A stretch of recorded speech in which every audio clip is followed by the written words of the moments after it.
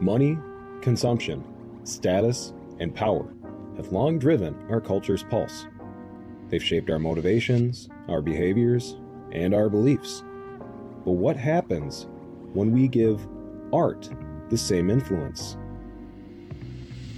Writers, designers, musicians, photographers, videographers, and the world's most creative minds have the power to heal us, challenge us, and guide us back home to ourselves.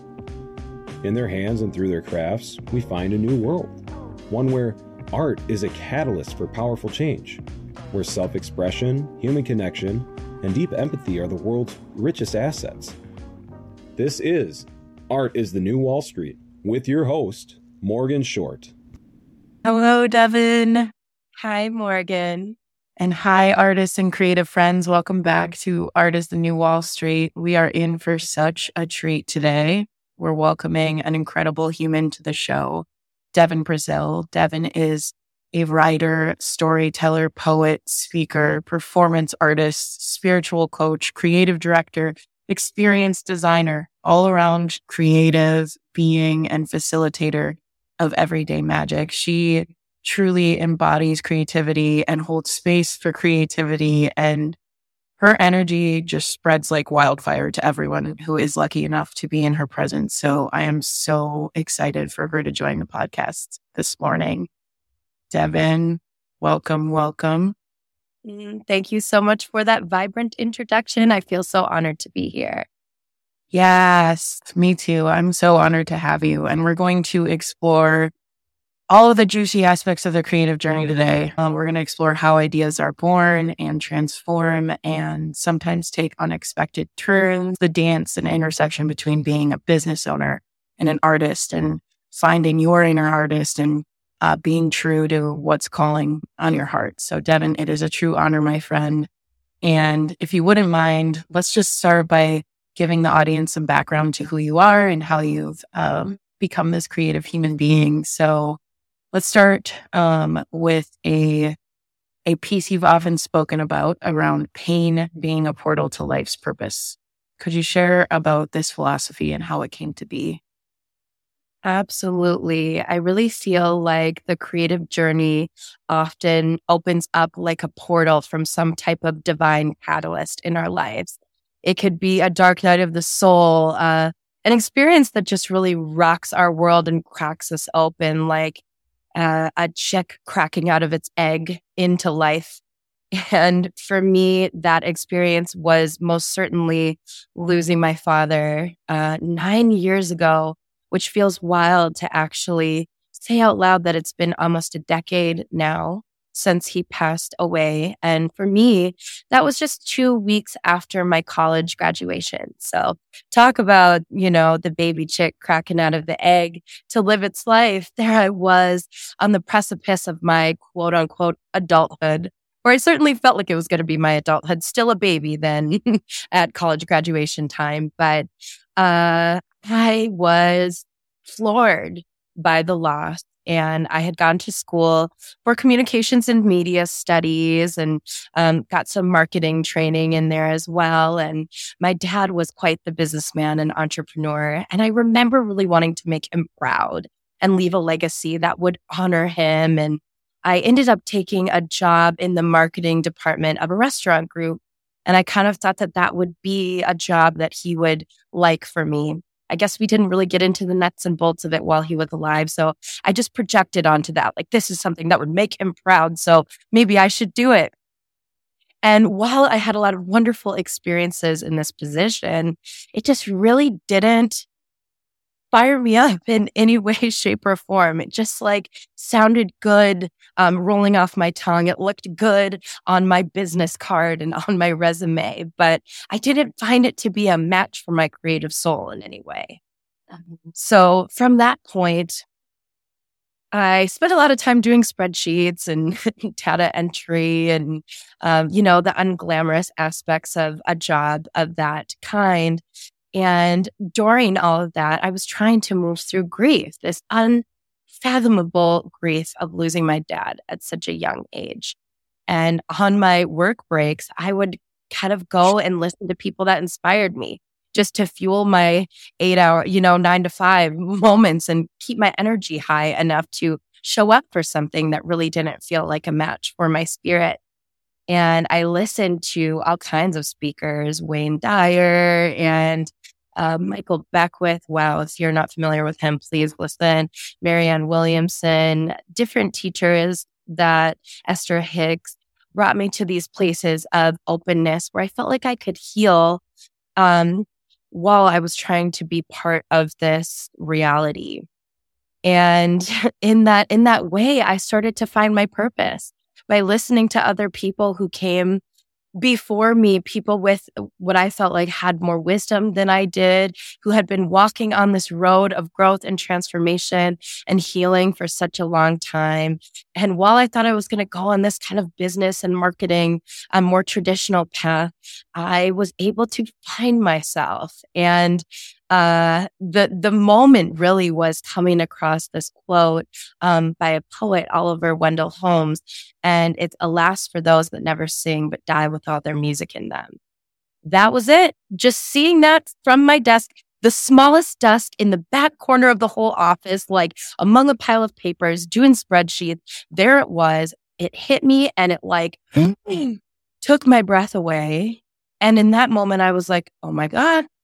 What if I die with all my music in me? I have all of these creative ideas. I have all of these visions. I have all of this pain. I have all of this passion. And here I am in this dusty corner of this office, drowning in paperwork, wondering if I'm actually utilizing this precious gift of life or if I'm simply busying myself, running away from my pain, running away from my purpose. And in that moment, I knew that I had to make a shift and start traveling down a more soul-aligned path. What did a more like soul-aligned path look like for you in those earlier moments? After listening to all of those speakers, just kind of as a way to cope, I started to feel a resonance for myself. And even at that young age, I think I had just turned 23, I felt like some of these ideas that they're bringing forward are true for me on a really deep divine level. And I'm going through something hard right now. Like I am going through losing a family member, a parent or a sibling or a close friend. It's one of those defining moments on the path of being alive and human that can shift everything. And there was something about some of the concepts that they were exploring in regards to healing and growth and transformation that felt so in alignment with me. I've always loved to write and speak since I was a little girl. I grew up as an actress. I always thought that's what I wanted to be when I grew up. And so I felt this resonance and I didn't exactly know how I was going to be in there, but I knew there would be something with helping people, serving people along the way who were growing through. I was going to say going through, but actually that was a good Freudian slip. Growing through these moments of trauma and tragedy and earth-shattering pauses where life suddenly cracks open and we see it through a new lens.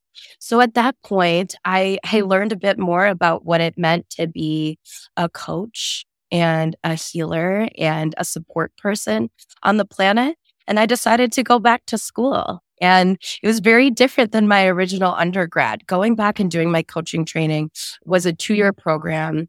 And I loved it. I nerded out about every single thing that I was doing there. I loved all the books I was reading. I was excited to write the papers that we were assigned. And that excitement was the greatest clue for me to know that I was on my path. Because it wasn't like doing generals in undergrad where I just kind of was going through the motions and checking the boxes to get my degree. This time, it felt like, curriculum for my soul, curriculum for my heart, a space for me to actually grow the unique essence of who I am and expand it in a way that would allow me to truly be of service. Oh, I just want to pause and just acknowledge you. First of all, Devon, thank you for sharing the story of your dad. And how does somebody really figure out if something is meant for them or not? Yeah, that's a great question. I think that the only way to know is to try. And we can get so wrapped up in the pressure cooker of making the right decision or like finding our purpose. Even that statement is laced with pressure for me. And I think that it prevents a lot of us from taking a risk and trying something new and daring to enter into a situation with a beginner's mindset. It's almost like as adults, if we can't guarantee success, we're too afraid to try something on, like a new hat. It's like, this is either your style or not. And that's how you find out if it's something you want to wear. And maybe you rock the hat for a while and you switch to headbands. Cool. I want to swear, but I won't effing cares. Like, just do it. Like, literally.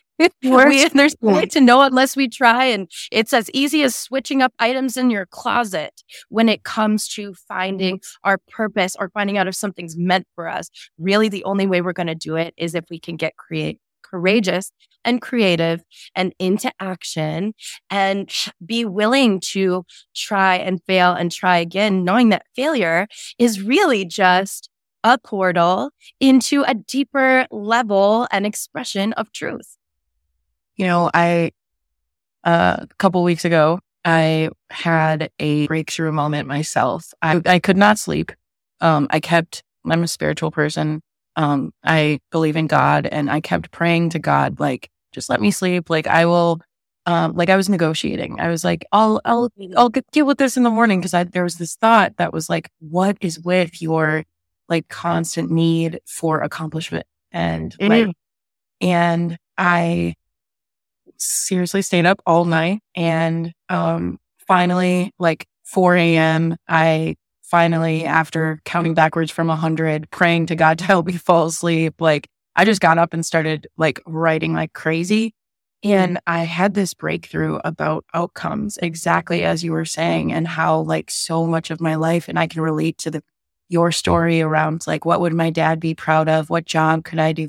I have that same tie to my own dad. And it's just like my whole life, I've thought like corporate ladder, climate. And this is a big part of why I started this podcast too, is like, I've been so connected to outcomes in a lot of my creative journey as well. Like I just think about so much about the audience and think about so much about like, how is this going to land, instead of like nurturing and going inward and like nurturing my inner creative and going after that. And so this podcast even is like an exploration of like where I want to go specifically. And it's removing myself from this definition of success that I thought I had, which is really cool. Right. So anyway, I just really relate to your story, and I'm grateful that you shared that with us. Devon, you and I met, let's see, it was 2020. It was during the pandemic. You were putting on a retreat, and I was part of that with my mom. Actually, we came to it. So it was a virtual one. And then later on, you were gracious enough to extend your space for me for a poetry reading. And that space is the Real Magic House. So for those unfamiliar, could you tell everyone briefly about what the Real Magic House is and what the initial vision there was? Absolutely. So the Real Magic House is the flowering fruit of a seed that has been living in me for quite some time. So just to kind of catch up how we got from, becoming a coach to opening up a space for events and retreats like the Real Magic House. So it was a seed of an idea that was born while I was working with individuals and groups as I started my coaching journey, which was maybe, the 2 years after my dad died. So I've been doing that for 7 years about. And it was something that I always thought was going to be far off into the future, having some type of community space where other healers, coaches, entrepreneurs, and artists could come and host transformational experiences. It seemed like a really distant dream. Fast forward to the pandemic, when everyone is trapped inside, wondering what's going to happen in life and told to stay 6 feet away from each other or else not breathe on each other. And there's all this fear around being connected and so much distance between people. As strange as it sounds, the urgency to create a community space really amplified in me during that time. Yeah. And specifically because of the fear that was so very alive in our collective. I was mostly feeling afraid about what are the ramifications of this distance. And yes, as you mentioned, Morgan, we connected over a virtual retreat. And there were all kinds of gorgeous global initiatives to stay woven together as a human family during that time. But truly, in my opinion, there is no substitution for in-person connection. This is where we heal and grow, and especially with groups. So in my professional and artistic journey, I started to shift from individual sessions that I was providing as a coach and experience designer to thinking more about the group dynamic. Because being a facilitator is really about igniting and inspiring a circle or a container of human beings, like a mastermind, where we all get connected, and it isn't so about, anyone coming to a teacher or a facilitator or a coach for answers, but it's like, what is the collective heart here? What's the collective mind and wisdom, and how can we support one another? So these spaces started to emerge as really important to me during the pandemic. And at that time, even though I thought this was a dream that was still maybe 5 or 10 years away, I felt like, no, right now, this is the time. And I talked to my husband, Isaac, about it, and we started jamming on this dream. I will say that although our families were supportive, they were skeptical. They were like, okay, so this is the time to open up a community gathering space like during the global pandemic. I mean, it really felt like a contradiction to the moment, to those who were around us in many ways. But I will say we took the first year just to kind of nest and allow for the vision of this space to come to life. And your poetry reading happened during that time, but we did a couple of events just to kind of drip it into the community and, figure out how we might start inviting people in. But we weren't fully public until 2021. So throughout 2020, we just sort of let this space talk to us. We found the house itself. It's this magical storybook kind of a space that randomly exists in Hudson, Wisconsin. And I wish that listeners could see the room I'm in right now, because there are dragonflies and butterflies literally on the ceiling. And this was the first room that I walked into when we entered this space. And from the moment we saw it, we just knew this is going to be the canvas for the art of experience design and human connection to happen on. It just is. This is going to be the stage. And it has become such a special place in the last 3 years for people to come together from many different walks of life for all kinds of artistic and transformational experiences. And who would have thought that it was something that would be born out of a global pandemic where we're being told to stay as distant from one another as possible. But there was a need for it, for sure. You all can't see me, but I'm moving around in my seat because when she speaks about the Real Magic House, oh my gosh, I've been to a few events there. Their Wild Define series. Oh my gosh, they are just both such magic people, house or not. Like, they just invite so many. Like, when they bring community together, it's really, really magical. Like, the Real Magic House is the perfect name for this space and for, just the magic that they bring to other people. So it's beautiful. And then you take back whatever you show up to the space for, like, you can then bring that back to the world. And it's really cool. It's really cool. There was something you said there, Devon, that I wanted to talk a little bit more about, which is the people around you kind of like thinking like, are you guys crazy? Like, during the pandemic, like, this is what you want to do. And I think that can kind of translate into a lot of different art forms or business ventures or whatever. And just what advice would you have for people kind of going through that similar thing where a lot of their close loved ones, people that they value, are kind of not so bought into their vision? Yeah, that's a great question. I've got a few stories from the road around that. But I think what it really boils down to is The thing that people don't often tell you about growth is that it might cost you something. And sometimes it's someone.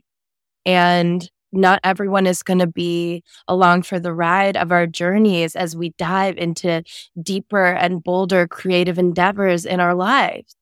And we were surprised to see even some close friends that have literally never attended an event at the Real Magic House. That was surprising to us. We thought immediately our community would be extremely supportive. And, we stepped out and did something brave and big during a time where what we were choosing to do was a bit controversial, I would say, or a lot controversial. We had friends and family on all sides of the spectrum as far as whether they felt supportive and excited about it, or perhaps it brought up fear, or maybe they even had judgment about the desire to do what we were doing. So that is just going to happen. Get prepared. If you are a creative person who is courageous enough to pursue your passion and your purpose and whatever projects are singing out your name, just understand that it's going to activate a variety of different reactions in the community around you. And it speaks a lot more to their own internal state and where they're at in their journey than it does to what's true for you. There's a lot of projection that can happen there. You're providing a sacred role by being a divine catalyst for the people around you. Even if their reactions are negative, it's expanding their awareness in some way. Sometimes the reactions are negative because they're actually feeling a bit of jealousy. They're like, well, I wish I could pursue something that lit me up, but I'm doing this instead. So it's going to manifest in me not being a supporter. But underneath that, I actually would like to pursue my art in some way. That's just one example. So maybe just understanding that there are going to be a variety of reactions, good, bad, and ugly, and an invitation to not take them so personally and to just expect them and understand that your people are going to find you, period. When you decide to be a pillar and a lighthouse on the planet who is standing for something, that beam is going to shine out into the darkness and call your ships to the shore, period.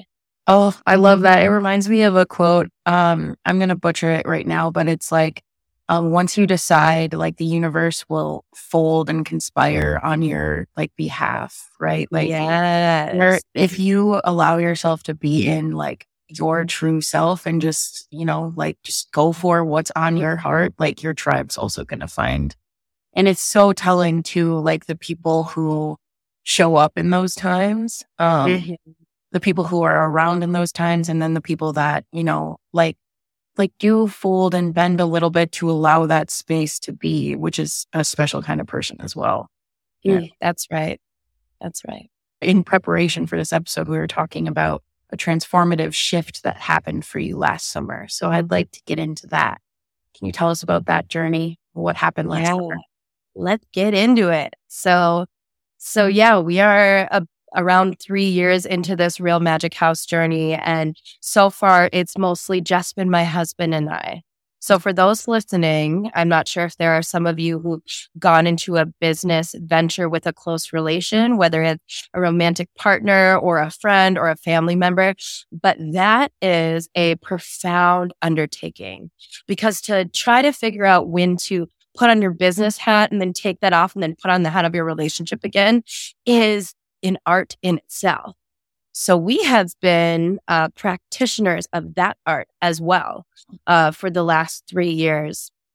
And there was a moment this summer of total burnout, just completely honestly, for my husband and I. And, we have had fabulous volunteers. We've had an assistant at one point in time, but it does take time to really get a business off the ground and make it profitable enough to call in a team, which would be fabulous.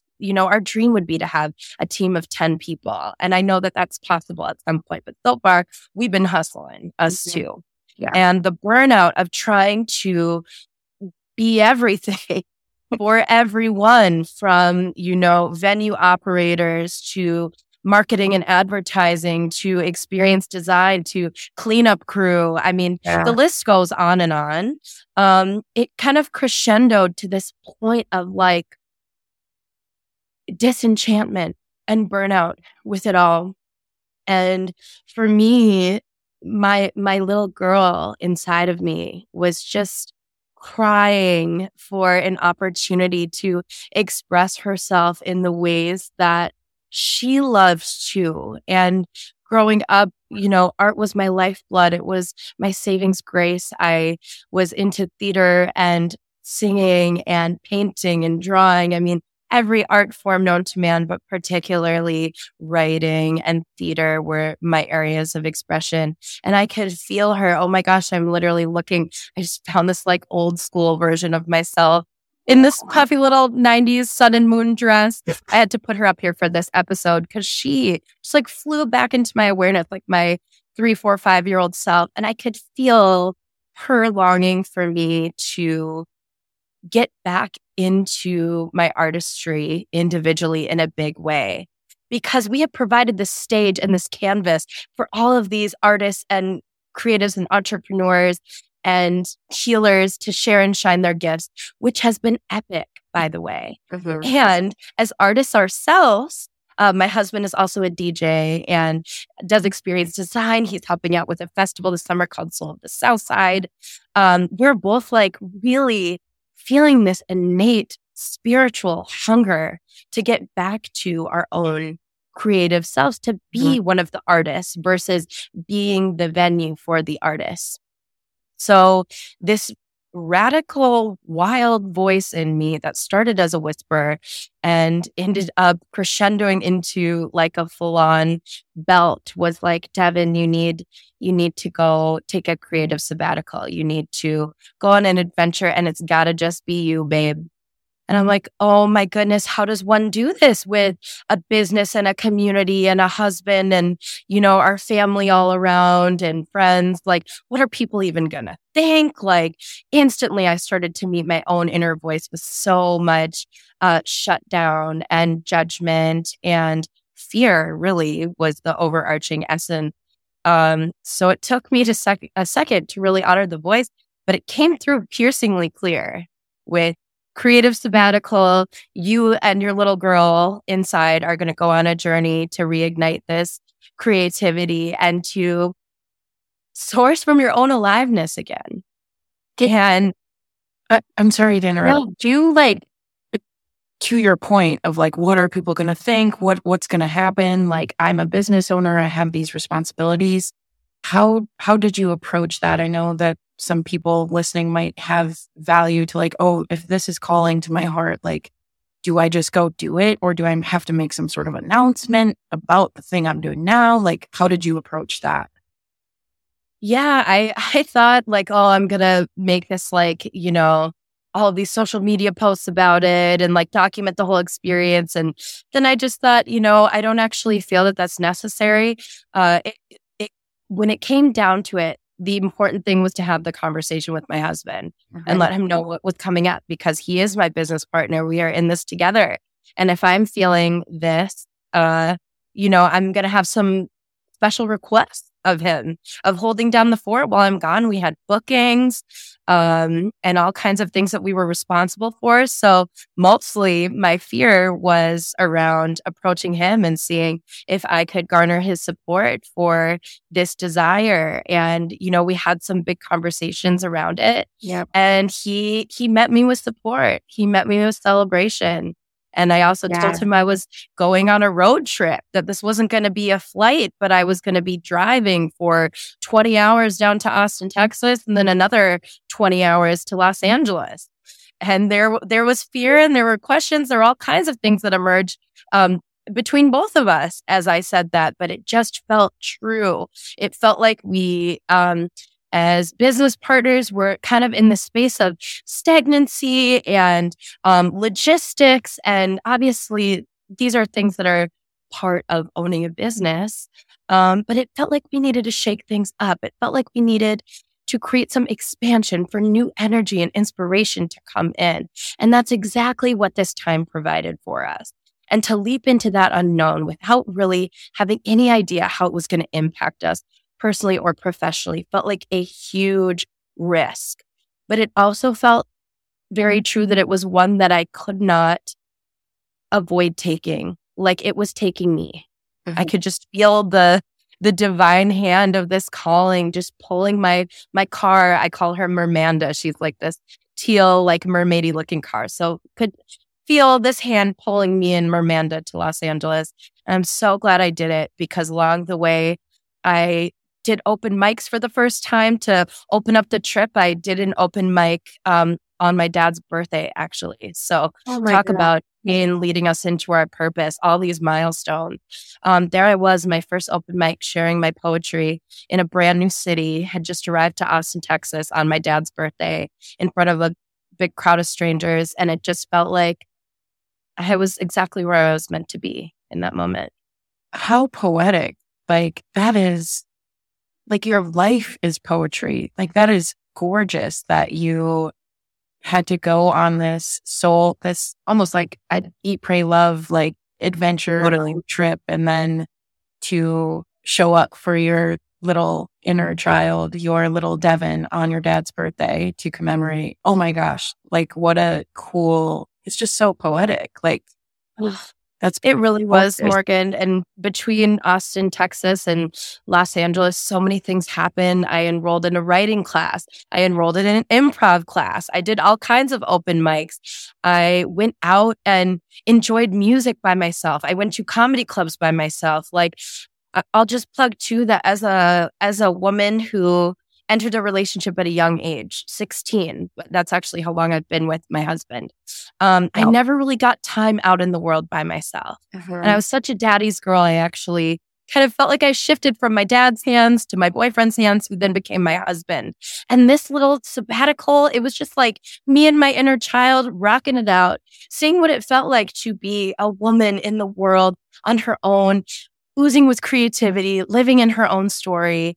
And it's benefited my relationship and all of my other relationships, friendships, and family around as a result of that time, that gift that I was willing to give to myself.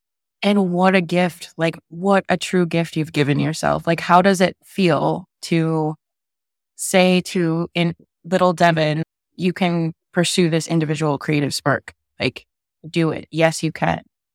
Yeah, I actually feel like this is like the secret sauce of creativity is changing things up alone, like not being so referenced in our relationships, because we do that all of the time. We often understand our own identities through our romantic relationships, our families, our friendships. When you ask people, who are you? Oftentimes they say, I'm a wife, I'm a sister, I'm a daughter, I'm an entrepreneur. Yes. But like, who are you as a creative soul individually, not referenced to anybody else around you? That is the secret sauce. And I feel like I was able to tap into that. And I got just like this electric storm of creativity that rocketed through me during this time because I was changing things up. And one hack to access that level of energy is trying something new. So even the way that I was adorning myself, I was like, all right, I'm going to try on some different styles and dress differently out in the world, see how that feels. I'm going to go to places I've never been before. I had never taken myself out to a nice meal by myself before. That felt bizarre to me as a 32-year-old woman, that I had never just indulged in that way. Yeah. And I did it several times during this trip. I was like, I'm getting the wine flight and the oysters, and I'm just going to read a book at this nice restaurant by myself. And that it was an experience in the creative art of living. Mm-hmm. And that is the most epic creative art of all. If you happen to be listening to this and you don't think that you're artistic or you don't have a creative medium, you do, because the creative art of living is the greatest art of all. Yeah. And the only way to become truly practiced in it is to dare to practice it alone first. And then we can build our relationships after we have some mastery in that space of what it's like to paint with our own essence out on the planet. Oh, you're speaking straight to my heart right now, Devon. I'm so grateful to have heard this message myself. I've been dancing with this, like, you have to be a beginner. You have to allow yourself to be a beginner, because I don't always, like, I want to be so good at something, or I'm so obsessed with the outcome that I can't like step into like the full creative capacity I know I'm capable of. And so it's just so nice for you to be embodying that and sharing the message is a gift to me right now in this moment. And I'm sure to the audience as well. Do you have any short stories or moments that like caused breakthroughs or like divine like downloads during this sabbatical or road trip? Oh my goodness, so many, but I would love to share the biggest one, which actually is calling me back to Los Angeles again. Like through this experience, I realized I might want to be someone who bilocates between the Midwest and Los Angeles, because I felt such a pull there. I feel like every city has its own heartbeat, its own rhythm, and there's something really unique about that space. I really feel that's what called me forward. So the greatest breakthrough in being there, Morgan, for real, was the liberation of the women in that city. Oh my goodness. I moved to New York City for college for a couple of years, but apart from that, my life has pretty much existed in the Midwest. And there really is kind of a difference in, just sort of the boundaries of feminine expression in this part of the country versus that one. Sure. And the first thing I noticed when I got there is that there were female artists running spaces. They were leading. Yes. They were on the leading edge of their expression. They were taking risks. They were dressed in their own unique, colorful ways. Diverse women, powerful women, women who weren't afraid to say what was true, even if it was uncomfortable.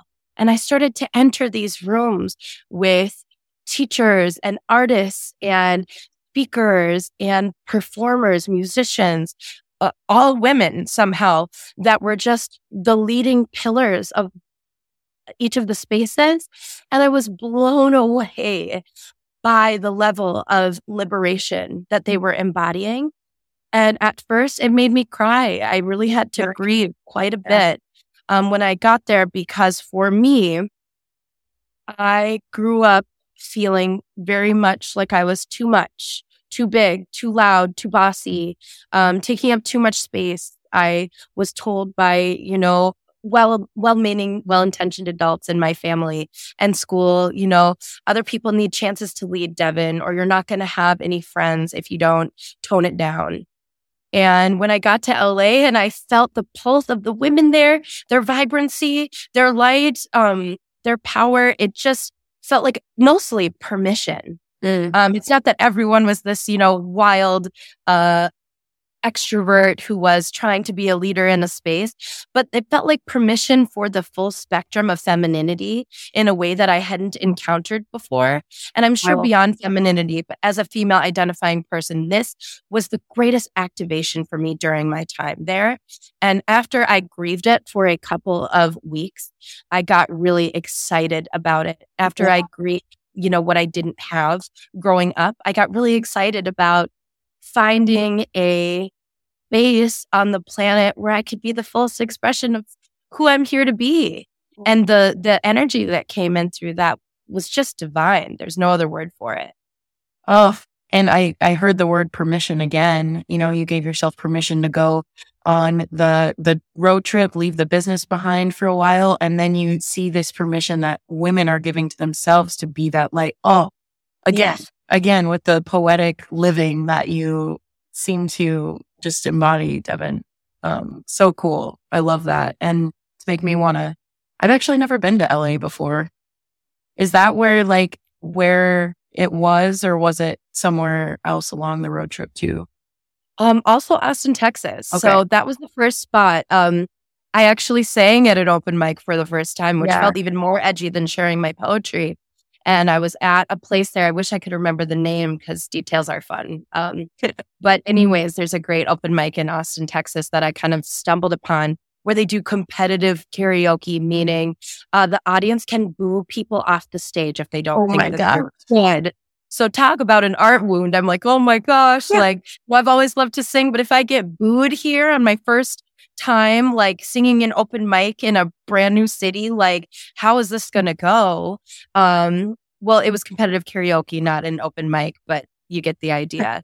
And I met this vibrant, passionate, magical woman, Claudia, and we just became besties and sang together, and we didn't get booed off. And the women in Austin too just had this different flavor, and where I felt like more of myself could come out than I have felt in my upbringing in Minnesota. And then it really expanded by the time I got to Los Angeles, probably just because of the size. Like, Austin is a beautiful but smaller city, and Los Angeles is massive.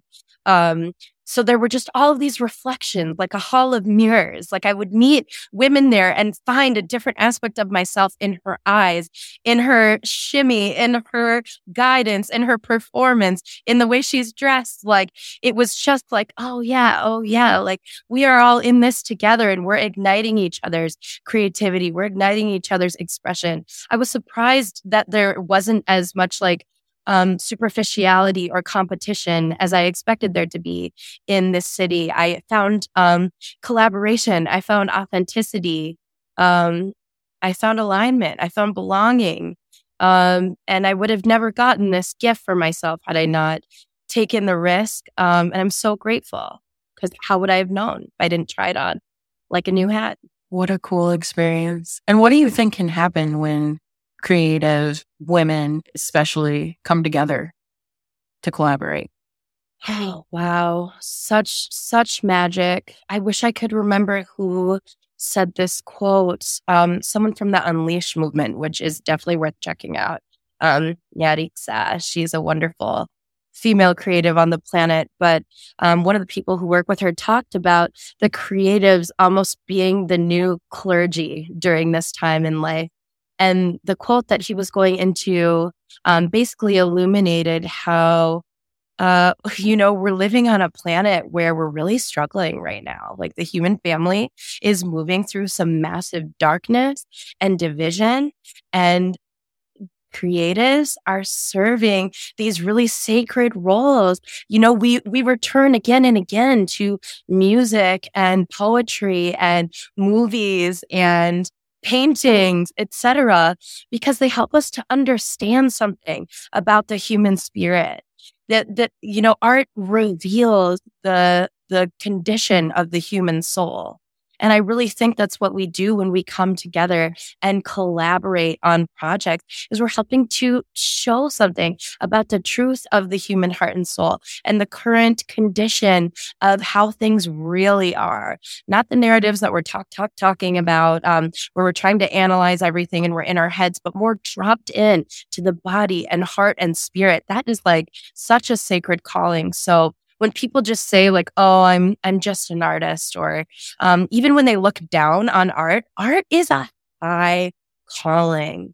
Absolutely. Art is a high, sacred, spiritual calling that reveals the essence of the human spirit, that reveals the current condition of the human soul. Like, please take it seriously, because it is serious, and it is medicine.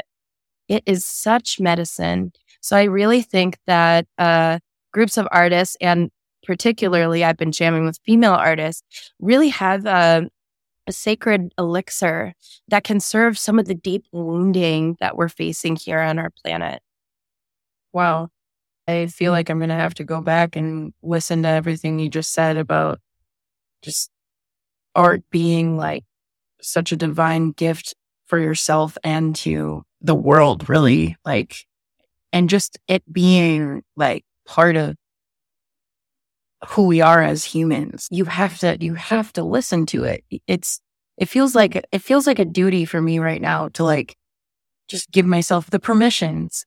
Everything you just said is a big reason why I wanted to start this podcast in the first place. I think it was you that said it, like, artists are either gonna shape or save the new like world, the world ahead. So Oh, it's just beautiful. It's been so great speaking with you on this topic, Devon. I knew it would be. Okay, so back to you've gone on this tremendous transformative experience very recently. How has it now? What, like, you've come back, like, what are you taking with you into this next chapter? Yeah. This has been such a wonderful conversation. Thank you. Yeah, I definitely have come back changed. It was so cool. I felt like dragonflies were flying or following me on my whole journey. And I've always felt more resonant with butterflies, but I looked up the life cycle of a dragonfly. It's so cool. So they're actually born underwater. And then the next stage after, I forget, like a really long time though, is they like crawl out and at the water and they learn to breathe air for the first time at the water's edge. But they're really dull, like weak wings and kind of muted colors. And in order to get their colors, they have to fly away from home. And then they get their colors and return back to their place of origin. So it was cool to have this creature be with me because I really felt like I had to fly away and kind of get more vibrancy to my colors and strength to my wings. And as I've come back, I'm seeing my home in this business with different eyes. And, I'm holding it more loosely. I think we get so attached, especially as entrepreneurs and artists, to our businesses and projects, almost like they're our babies. Yeah. And we have particular ways that we define them and want them to mature and evolve and grow. But I really recommend holding them a bit more loosely and lightly, knowing that everything is energy and they often take on a life of their own. So we've been really in the listening of what is the future for the Real Magic House? How does it want to shift and change? And also, what is the future for us as individual artists? And going on this journey and taking this time has allowed us to come into a bit more of a balanced space. So where we're at with things right now is really putting the emphasis more on private events rather than public facing events. This has allowed us to not take our precious resource of our energy and pour it all into this one creation, but to allocate it into the multiple passions and projects that are feeling alive for us at this time. So mostly the events that are happening here are weddings, retreats, birthdays, any type of intimate gathering where the people themselves are defining the event. Yeah. And the house is so artistic and creative that it brings a unique transformative flavor to whatever types of gatherings are happening, no matter what they are. And at this point in time, we aren't planning any large scale public facing event. Mm-hmm. Could we do that again? Would we? Most likely. But with our energy as the special resource, we are finding that we also want to be artists along with venue operators. So look out for my husband, Isaac, who's Robbins Brazil is his DJ name, out in the community in the Twin Cities, just jamming and having all kinds of beautiful events and sharing his music, and Soul of the Southside Festival. Those are two projects he's working on. Mm-hmm. I will be back in LA in about 2 weeks, and I am going to be the Reverend of Connection for an artist showcase called Emerge, featuring epic female artists who are going to be bringing forward their music and poetry, exploring the seasons and cycles of the human experience. Like, there's all kinds of epic things that are coming forward right now. I feel like without effort, that's another thing, Morgan, to look out for. Like, when we're searching for what is meant to be, like, what is really meant for me? What is my purpose? I've noticed that when we can create more space in our lives and opportunities come forward without so much effort, when things are starting to happen with ease, that can be a clue that we're back on that soul-aligned creative path. And that has been happening since I've been creating some space and holding the Real Magic House vision loosely with our creation here in the world. Suddenly, opportunities for ceremonies have been coming forward. I just hosted a business blessing. Tomorrow, I'll be hosting a ceremony for a man who's in hospice care and really getting to do some healing of my own self through the loss of my dad, because his children will be there. And one of them is the age I was when I lost my dad and he went into hospice care. And now I'm getting to be on the other side and hold space in that way. And these creative opportunities to be in performances in Los Angeles are popping up. And really, it's not things that I've been seeking. They've just been seeking me. So sometimes our dreams start finding us, we have to get a little bit lost to get found again. So definitely consider getting lost in the magical woods like they do in all of our favorite fairy tales, because what you seek is seeking you is an idiom for a reason. Because it's true. It's rooted in truth of the human experience. Yeah, the muse is going to come knocking and you just have to be open to it sometimes. Yeah.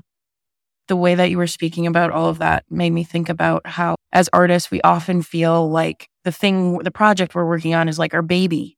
And in my creative journey, I, first of all, have not allowed myself as much freedom to do those things that I am now stepping into allowing myself to do, which is a win. But also, I look back on some of my time, when I was in high school, I started doing photography and I had a photography business for a while. Looking back on that, there's for some weird reason, there's shame. I don't know why. It's I didn't see that through. It's I gave up because I faced all this imposter syndrome. I never took photography classes. I'm not actually a photographer. And then with the poetry, even I did the 3 anthologies and then I did the collection. And now it's so hard for me to even open that book because I'm not a real poet. That's not actually it's not as good as anyone else's, there's just so much looking back on the creative pursuits that I've gone down. I'm I don't fit there. And there's so much well, this is my baby and it has to be this one way instead of there being this less rigidity and more fluid and just allowing myself to be whatever I am and whatever I'm practicing. That's new for me and it's something I'm trying. I'm working. Totally, Morgan. You spoke to so many important things there that I just wanted to shout out for a second. And I feel two of the things that can prevent us from holding our creative pursuits more loosely are that comparison trap, which we get into all the time, and whatever things we're using to decide whether or not we're an artist. And unfortunately, this is makes me want to puke, but one of the biggest ones is whether or not we make money from the thing. Yeah. Which is oh, wow. Being a real artist means you make money from the medium. Yeah.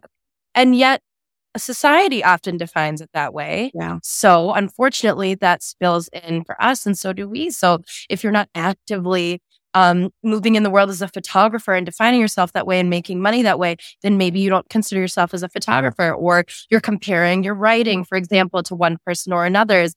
I get stuck in both of those traps all the time, and it sucks the juice out of creativity. It really does. We all need to stop doing that, and yet we all do it, don't we?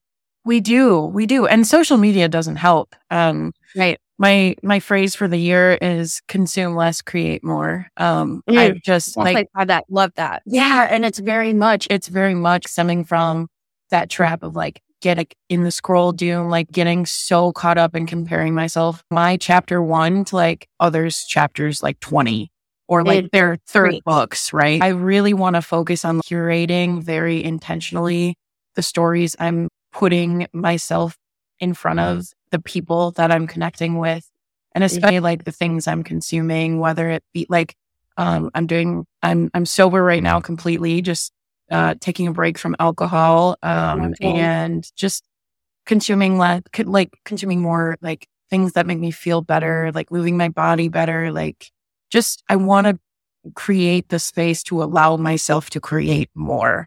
And a lot of the consumption in various, social, in the meals that I was eating and the things that I was drinking and whatever, a lot of the consumption was distracting me from the creation. So that's that's my phrase for the year. It's on my letterboard and on my desk. So that's incredible. And really, create more than you consume is such a beautiful mantra. And then just remembering that consumption goes beyond what we're like feeding ourselves with or what we're drinking, but it's, how we're nourishing or starving our bodies, minds, spirits, hearts. It's, all of that social media, the things we're listening to, the activities we're engaging in, it's all consumption or creation. And I guess if we're going to consume, we ought to do it with intentionality. Exactly. And trying to figure out, is this a medicine or is it a poison? Yes. Yes. And that goes to people too. That goes with who we're listening to, who we're taking advice from, who is in our inner circle versus, wow, this has been such a beautiful, amazing conversation, Devon. Before we wrap up, are there any upcoming projects or events or things you'd like to share with our audience or things you want to plug that you're up to yourself? Yes. So the local audience wouldn't be able to attend, but if anyone in or around the Los Angeles area on the 27th, which I think this will actually air after, but just to share the log of something awesome happening, the Dojo Initiation, which is a women's group that I'm a part of, we are putting on an artist event called Emerge, which will be wonderful, showcasing musicians and poets. And then also going to be part of some different poetry performances happening in February in LA. So I'm pretty excited about that. And I'm working on my first book this year. It's going to be called Fortunes and Findings, Mystical Musings from the Road Less Traveled. And it's a collection of poetry and prose. So look out for that sometime this year. Oh, I cannot wait to get my hands on that book. And lastly, Devon, where can people find you online? So you can visit my website at devonbrazil.com, or you can check out my Instagram at It's Devon Brazil. Thank you for tuning in to this week's episode of Art is the New Wall Street. If you liked what you heard today, give our show a follow or subscribe wherever you listen to your podcasts. You can find us on social media or at artistthenewwallstreet.com. Keep creating, and we'll see you next time.